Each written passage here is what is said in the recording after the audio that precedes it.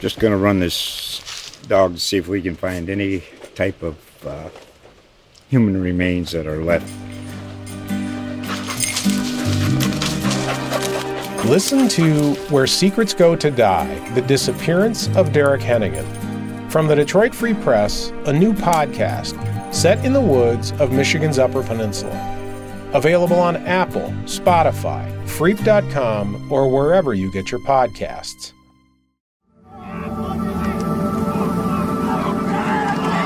Now, here we go. It's another big week in the NFL for the Denver Broncos.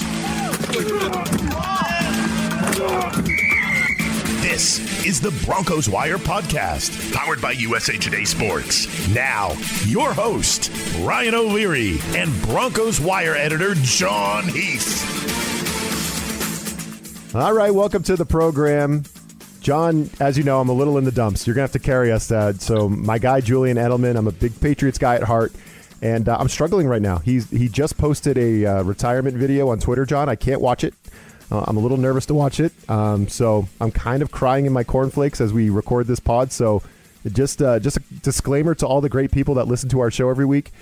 John, as always, you're going to be carrying the show, all right? You up for the challenge? Yeah, I can do that, and I can rub a little salt in the wound too, Ryan, for you, just to make you feel even worse. I see people talking about Edelman on Twitter, like saying he's a Hall of Famer, and I'm just like, to me, if Wes Welker is not a Hall of Famer, which I feel like most people would say he's not, Edelman's not a Hall of Famer. And people will say, well, the Super Bowl as well, the postseason, and this is just completely conjecture, but I just feel like if they swap timelines and Edelman played in Welker's time and Welker played in Edelman's time, I'm pretty sure Welker would have the rings, Edelman would have the losses. It's just Welker got unlucky and Edelman, the timing was perfect. So I'm sorry to just jab you a little bit more, but like, he's an amazing receiver, great slot receiver. I don't think he's a Hall of Famer though. Just starting the podcast off on that note. Yeah, you did just rub some salt in the wound. Thanks a lot, John. No, I mean, I get that take. I think Edelman does have the postseason thing.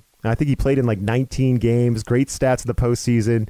I mean, he had that catch against Atlanta, that juggling catch during the greatest Super Bowl comeback ever, right? The 28-3 thing. That juggling catch was ridiculous. And then against Seattle, when they came back from 10 down in the fourth quarter, and Edelman clearly got concussed by Cam Chancellor just bearing down and just drilling him. I don't know if you remember that. Edelman got knocked back like 5 yards. Helmet to helmet, and he somehow stayed in the game. He should have came out of the game. Like nowadays, they probably would have taken him out of the game immediately. Yeah. But he stayed in.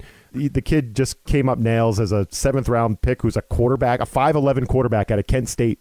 They drafted in the 7th round and turned into that kind of receiver. I think, we fall in love with that little story, John, but I get it. I understand the take. If you weight it on a curve and say the postseason's more important and you weigh that thing more heavily than the regular season thing, I think Edelman's got at least a case. There could be an argument made, but I feel like he's going to be one of those guys, kind of like Hines Ward, kind of sitting on the outside waiting for the call, and it might never come. Yeah. I get making a case for him, especially with the postseason, but I just think there's too many good receivers that are waiting around, just like you mentioned, Hines Ward right there. And from a Broncos perspective, a guy like Rod Smith, who won some Super Bowls and had some great postseason runs as well. Like, to me, there's just too many guys that had amazing careers and fantastic numbers. Like you said, his story is awesome.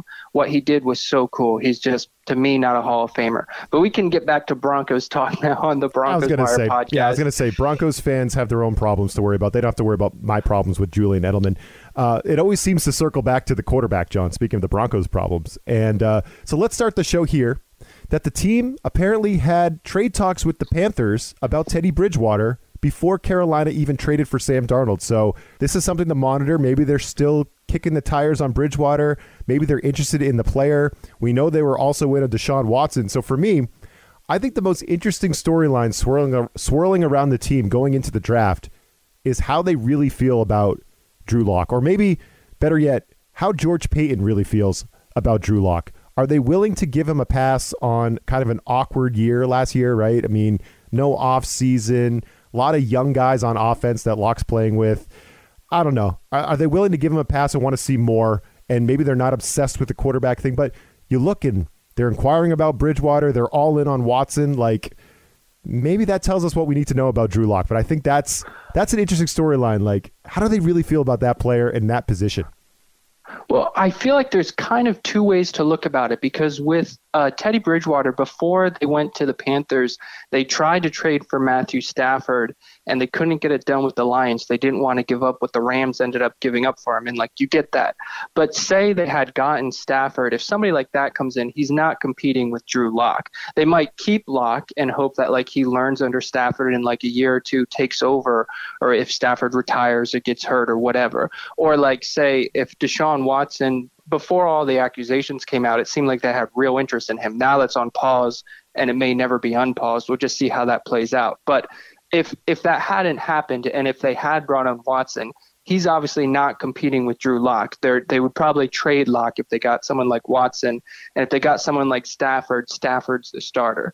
But that's obviously not happening. And someone like Teddy Bridgewater, he's a completely different player than a Stafford and a Watson. If Bridgewater comes in, he's coming in to compete with Lock. So that tells me they do want to add a quarterback, but it's not necessarily the case that they feel like we absolutely have to upgrade and replace Drew Lock this year. If they can get a top quarterback in the draft, or if they can get a Watson before that went down, I think they will. But I don't think they feel without a doubt we have to have a different option than Lock in this season. Because I feel like there's 4 quarterbacks. Say they this is just conjecture, but just say they love Justin Fields.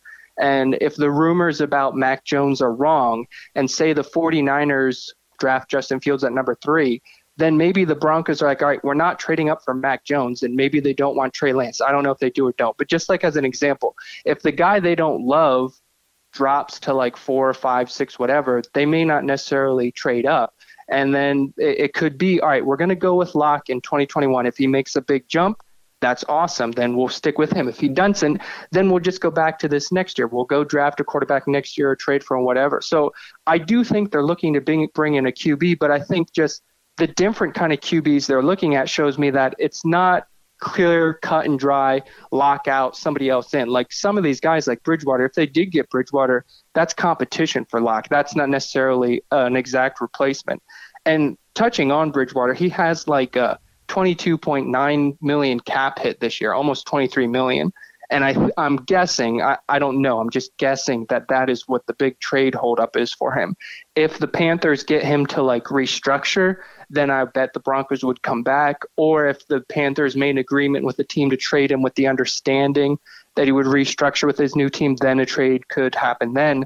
But I feel like Bridgewater, he has to sign off on something like that. And right now, he doesn't have any obligation to do that. Because if, say, the Panthers don't draft a quarterback, he might still be their backup this year behind Sam Darnold. And would you rather get $23 million as a backup, or take a massive pay cut and go compete with Drew Lock? Different people view it different ways. I don't know. But I'm just saying, someone like Bridgewater, if his salary goes down, they may come back to the table. So he's somebody to watch for. But I'm not so certain that he may not just end up staying with the Panthers this year. So we'll keep an eye on that.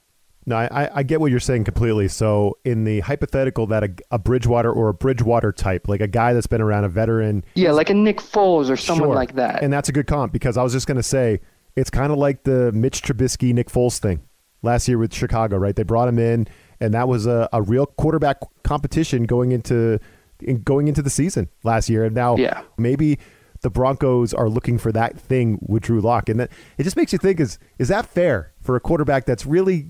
He's really in his second year. Is that fair for them to be doing that? I don't know. That's an interesting question. Does Drew Lock deserve that, or does he deserve the benefit of the doubt to? Oh no, I don't think he deserves the benefit of the doubt, because last year he had the benefit of the doubt. There was no competition for him last summer. Yep. He was the guy, and it just wasn't good enough. That doesn't guarantee he can't get better, but I don't think he's proven anything to not deserve to have any competition brought in. Well, in case we want to sweeten this thing up a little bit more, so speaking of the Broncos at number 9, I was looking on my app that has all the sports betting, John. Now, I've never really gotten into betting during the NFL draft, but apparently this is a big deal. And now that you can bet on your cell phone on the app, it's a really big deal. It's really easy to do, and there's all kinds of prop bets out there about the draft. So they have bets on every pick from 1 to 10, separate picks that you can do, and odds on the players that will be available. And I thought this was kind of fun. So number 9 overall, you got to remember, this is not necessarily Broncos. This is just number 9 overall. So they're saying this is the player most likely to go at number 9, which means there could be a trade. Either the Broncos could trade up or back in this scenario. This is the player that Vegas, or not Vegas, but the sportsbook has projected to fall to number 9 and go number 9 overall. The favorite, Justin Fields, plus 225. Justin Fields at number 9. That tells me a few things. Number one, nobody really knows what players go in number 9, right? I think we all kind of have Justin Fields going a little sooner than that, but this is at least telling me that Justin Fields, there's a decent chance he could be on the board for the Broncos at number 9. And then whether you're into Bridgewater or whether you love Drew Lock or not and his potential, like if Justin Fields is sitting on the board and you have your choice between Fields and the top corner and one of the top edge rushers, Micah Parsons, like, oh my God, what a spot that would be for the Broncos. But could you imagine, John, if Justin Fields was sitting there on the board at number 9? Like, I know you'd probably be one of the most excited people I know. I would love that. I just can't picture it happening at all. I cannot imagine Fields falling to 9. Like, say he gets to even 7 or something. Why would nobody trade up and go get him? Like, I think he might be a top 4 pick. If he falls to 9, I would be very happy, and I assume that the Broncos, no questions asked, would pick him. It's just hard for me to imagine that happening. But we'll see how it goes. It seems like his stock in the last few weeks has kind of been dropping. And I don't know if it's like a media perception or if it's how the teams actually perceive him and it's leaking out to the media. Because there was a time when some people, like before Trevor Lawrence, like some people were thinking he could be the top quarterback. And then after Trevor Lawrence, a lot of people said he was the number 2 quarterback. And then Zach Wilson kind of surpassed him. And then he was the number 3 quarterback. And now supposedly the 49ers might be eyeing Mac Jones at number 3. So then it's like, okay, he's the number 4 quarterback. But then some people like Trey Lance even more than him. So I suppose it's possible if those other 4 guys go 4, that Fields could tumble down to 9. I just think if he gets out of the top 5, I just think somebody's going to move up for him. Maybe even the Broncos would move up for him. So I don't want to give betting advice to people and give them bad advice. But for me, I don't think I would take the bet on him at 9. To me, I just don't see that happening. I'll take any betting advice I can get, John. Just feed that habit, feed that need, that itch. Got to scratch that thing. Okay, so after Fields at plus 225, here's what my app has as the most likely guys to go number 9. Next up is 3 guys with the same odds at plus 400. Patrick Surtain, the stud corner. A lot of people think he's the top corner on the board. Rashawn Slater, one of the top offensive linemen, I think top 2 on the board. And then Trey Lance, Micah Parsons. Those guys are at plus 400. Micah Parsons at plus 450. And then Mac Jones and J.C. Horn, another corner, at plus 600. So those are the guys. Those are 7 names at number 9. And some maybe more far-fetched like Fields, right? Even Trey Lance, kind of far-fetched. But guys like Surtain, Rashawn Slater, Micah Parsons, those guys could definitely be there. So I think the big thing is, John, we just got to figure out, are the Broncos going to go quarterback or non-quarterback, right? That's the question that we're going to be trying to answer for the next 2 weeks. I think if, like I kind of alluded to earlier, if one of their guys, like just for example, say Justin Fields is their target, if he starts falling down and love him, I think they'll move up. Or if for some crazy reason, if he falls to 9 and they really like him, I think they'll pick him. But if they don't think it's worth the draft capital, or if like Fields goes number 3 and they don't want Mac Jones or like Trey Lance, I think they can just stay at 9 and pick someone like a Patrick Surtain, who's a really good corner, and just go with Drew Lock. And then if it works out, great. If it doesn't, we'll readdress quarterback next year, bring in competition this offseason. Or they could trade down. To me, trading down is a very attractive option. We kind of talked about it. You mentioned it last week on the podcast, like Micah Parsons. He's a very good linebacker, but I would kind of rather trade down because there's other really good linebackers that you can get towards the bottom of the first round, or even maybe in the second round, like pick number 40 in the second round. I think they could still get, like, there's 3 linebackers that I think you're going to make your defense a whole lot better. And at least 2 of them, I think, will be available mid to late first round. And even Parsons, like, there's a possibility that he could fall into the middle of the first round. So they could even trade down and perhaps even land with him. So unless they go for quarterback, which is very possible, another option, if they do trade down, Caleb Farley, at one point, some people had him as the number 1 corner, and then he had back surgery. So that's a little bit of a concern. But if he is healthy and if they can trade down and get a bunch of future picks and end up with Caleb Farley like towards the end of the first round and he stays healthy and you get somebody that was once considered the top corner in the draft, to me, that's like a really attractive idea because you're adding future first round pick, future second round pick, or maybe a second round pick this year, whatever the case may be.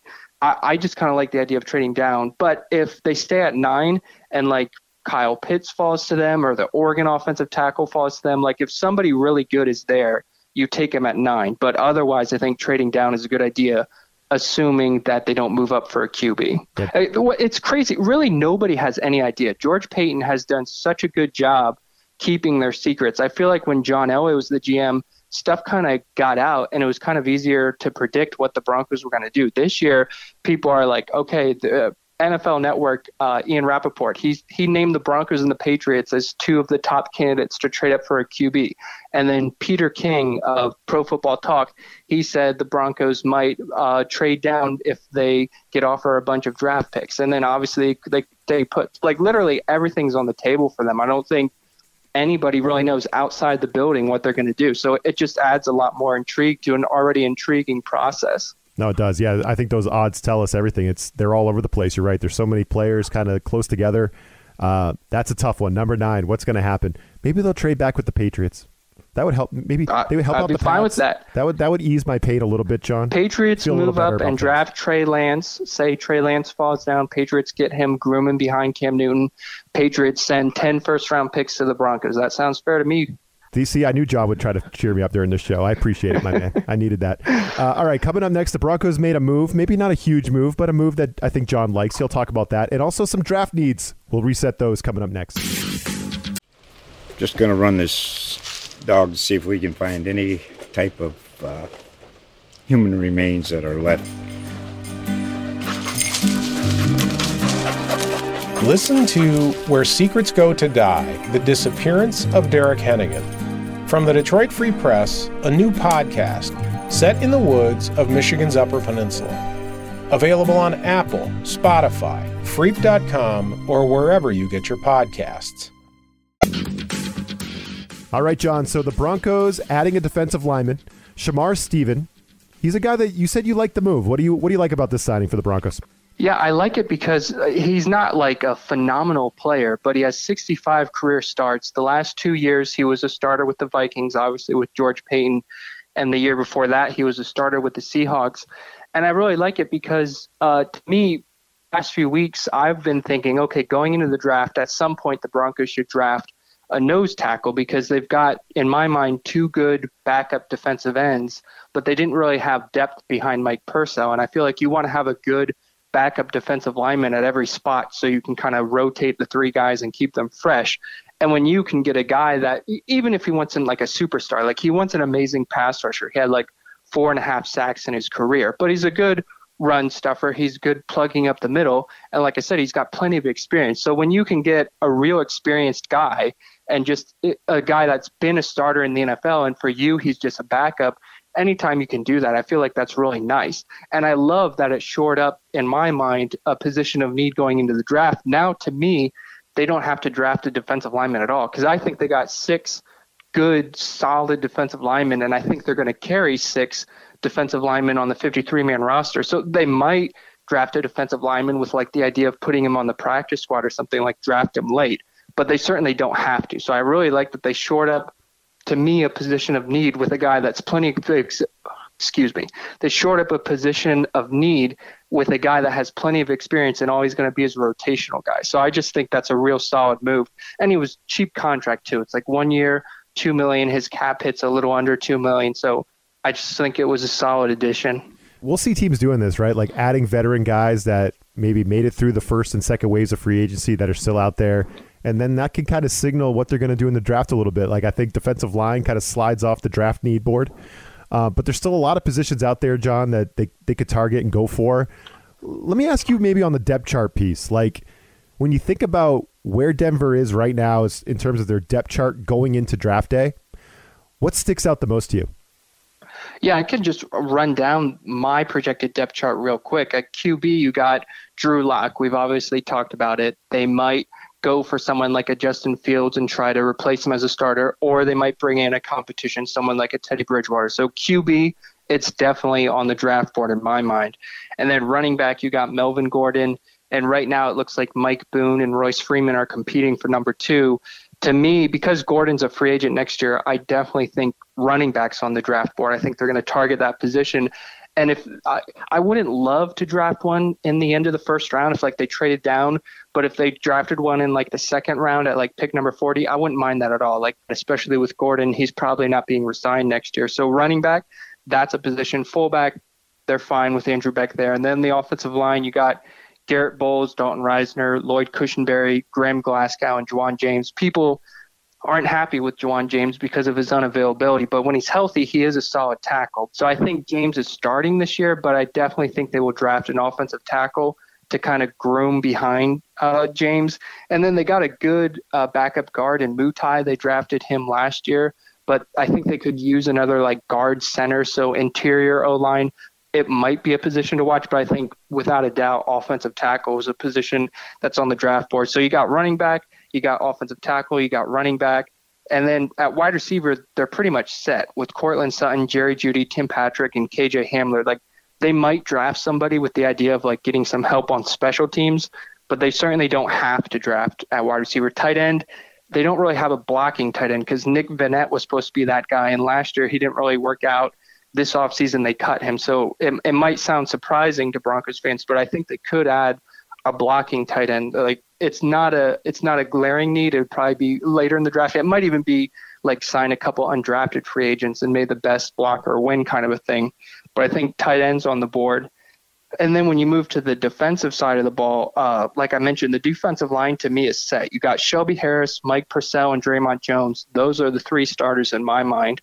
And then as we mentioned, Steven, he's going to be a backup. Deshaun Williams, he started a bunch of games. And then again, just like Steven, when you have a guy that has a bunch of starting experience and he's rotational depth, I just feel like that's really nice to have. And then McTelvin Agim, they drafted him last year, and he didn't really play that much, but I think they're still high on him. So I think he will be part of the defensive line rotation. And then outside linebacker, Von Miller, right now, he's set to become a free agent next year, and they lost Jeremiah Tachu. He was one of their top backup outside linebackers. He left in free agency this year. So outside linebacker, I think, is a position that they could target as well. And then corner, they've got really good depth for 2021 because they got Kyle Fuller, Ronald Darby, Bryce Callahan, Michael Ojemudia, and Essing Bassi. Like, that's a solid lineup of cornerbacks. But next year, Fuller and Callahan, they're both going to be 30-year-old free agents. So I think at some point, corner is going to be a target in the draft, maybe even the first round like we talked about. Like, if Patrick Surtain is there at number 9, that's someone that they might consider. Inside linebacker, Alexander Johnson and Josie Jewell, if they have to start again this year, I think they would be okay with starting those guys, but I think they would prefer to upgrade inside linebacker, get at least one new starter, and they're probably replacing Josie Jewell. And then safety, Justin Simmons and Kareem Jackson, they're starting, but Jackson's going to be an aging free agent next spring. So I think it would be really ideal to draft a safety, kind of groom him behind Jackson this year, and then have him take over next year, kind of like offensive tackle with James. Sorry, that was a lot of roster rundown. But to recap, if people aren't ready for the draft now, John, I don't know how they will. So go on, please. Yeah, summarize. Just to recap the needs, QB obviously is one, linebacker is one, offensive tackle, running back, safety, cornerback, outside linebacker, and tight end. And like outside linebacker doesn't have to be a huge priority because of Miller and Chubb. Tight end, obviously not a huge priority. So people don't have to yell at me on Twitter and say, we're not replacing Von Miller, Noah Fant. Like, that's not what I'm saying. I'm just saying later in the draft, maybe not later in the draft for outside linebacker, but at some point I think they want to add depth. But to me, the big ones to watch are quarterback, linebacker, and offensive tackle. I told you Jon Heath would carry the show. I knew you'd come through, John. You always do. Yeah, thank you. I do what I can. Bash Julian Edelman, praise Wes Welker, put more Broncos in the Hall of Fame. Thanks, y'all, for listening. We'll be back with more next week. This USA Today Sports Podcast has been presented by USA Today's Sports Media Group and is available in your favorite podcast store. Make sure to subscribe for weekly updates, the latest fantasy picks from Corey Bonini, and the Huddle Podcast, Inside the Weekly Line, with Sportsbook Wire's Jeff Clark and Eston McLaren, and the Bet Slippin' Podcast. We'll see you again next week.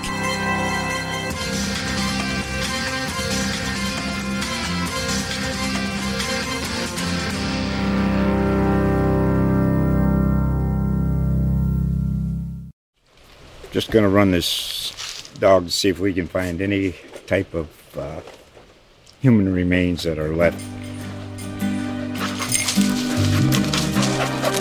Listen to Where Secrets Go to Die, The Disappearance of Derek Hennigan. From the Detroit Free Press, a new podcast set in the woods of Michigan's Upper Peninsula. Available on Apple, Spotify, Freep.com, or wherever you get your podcasts.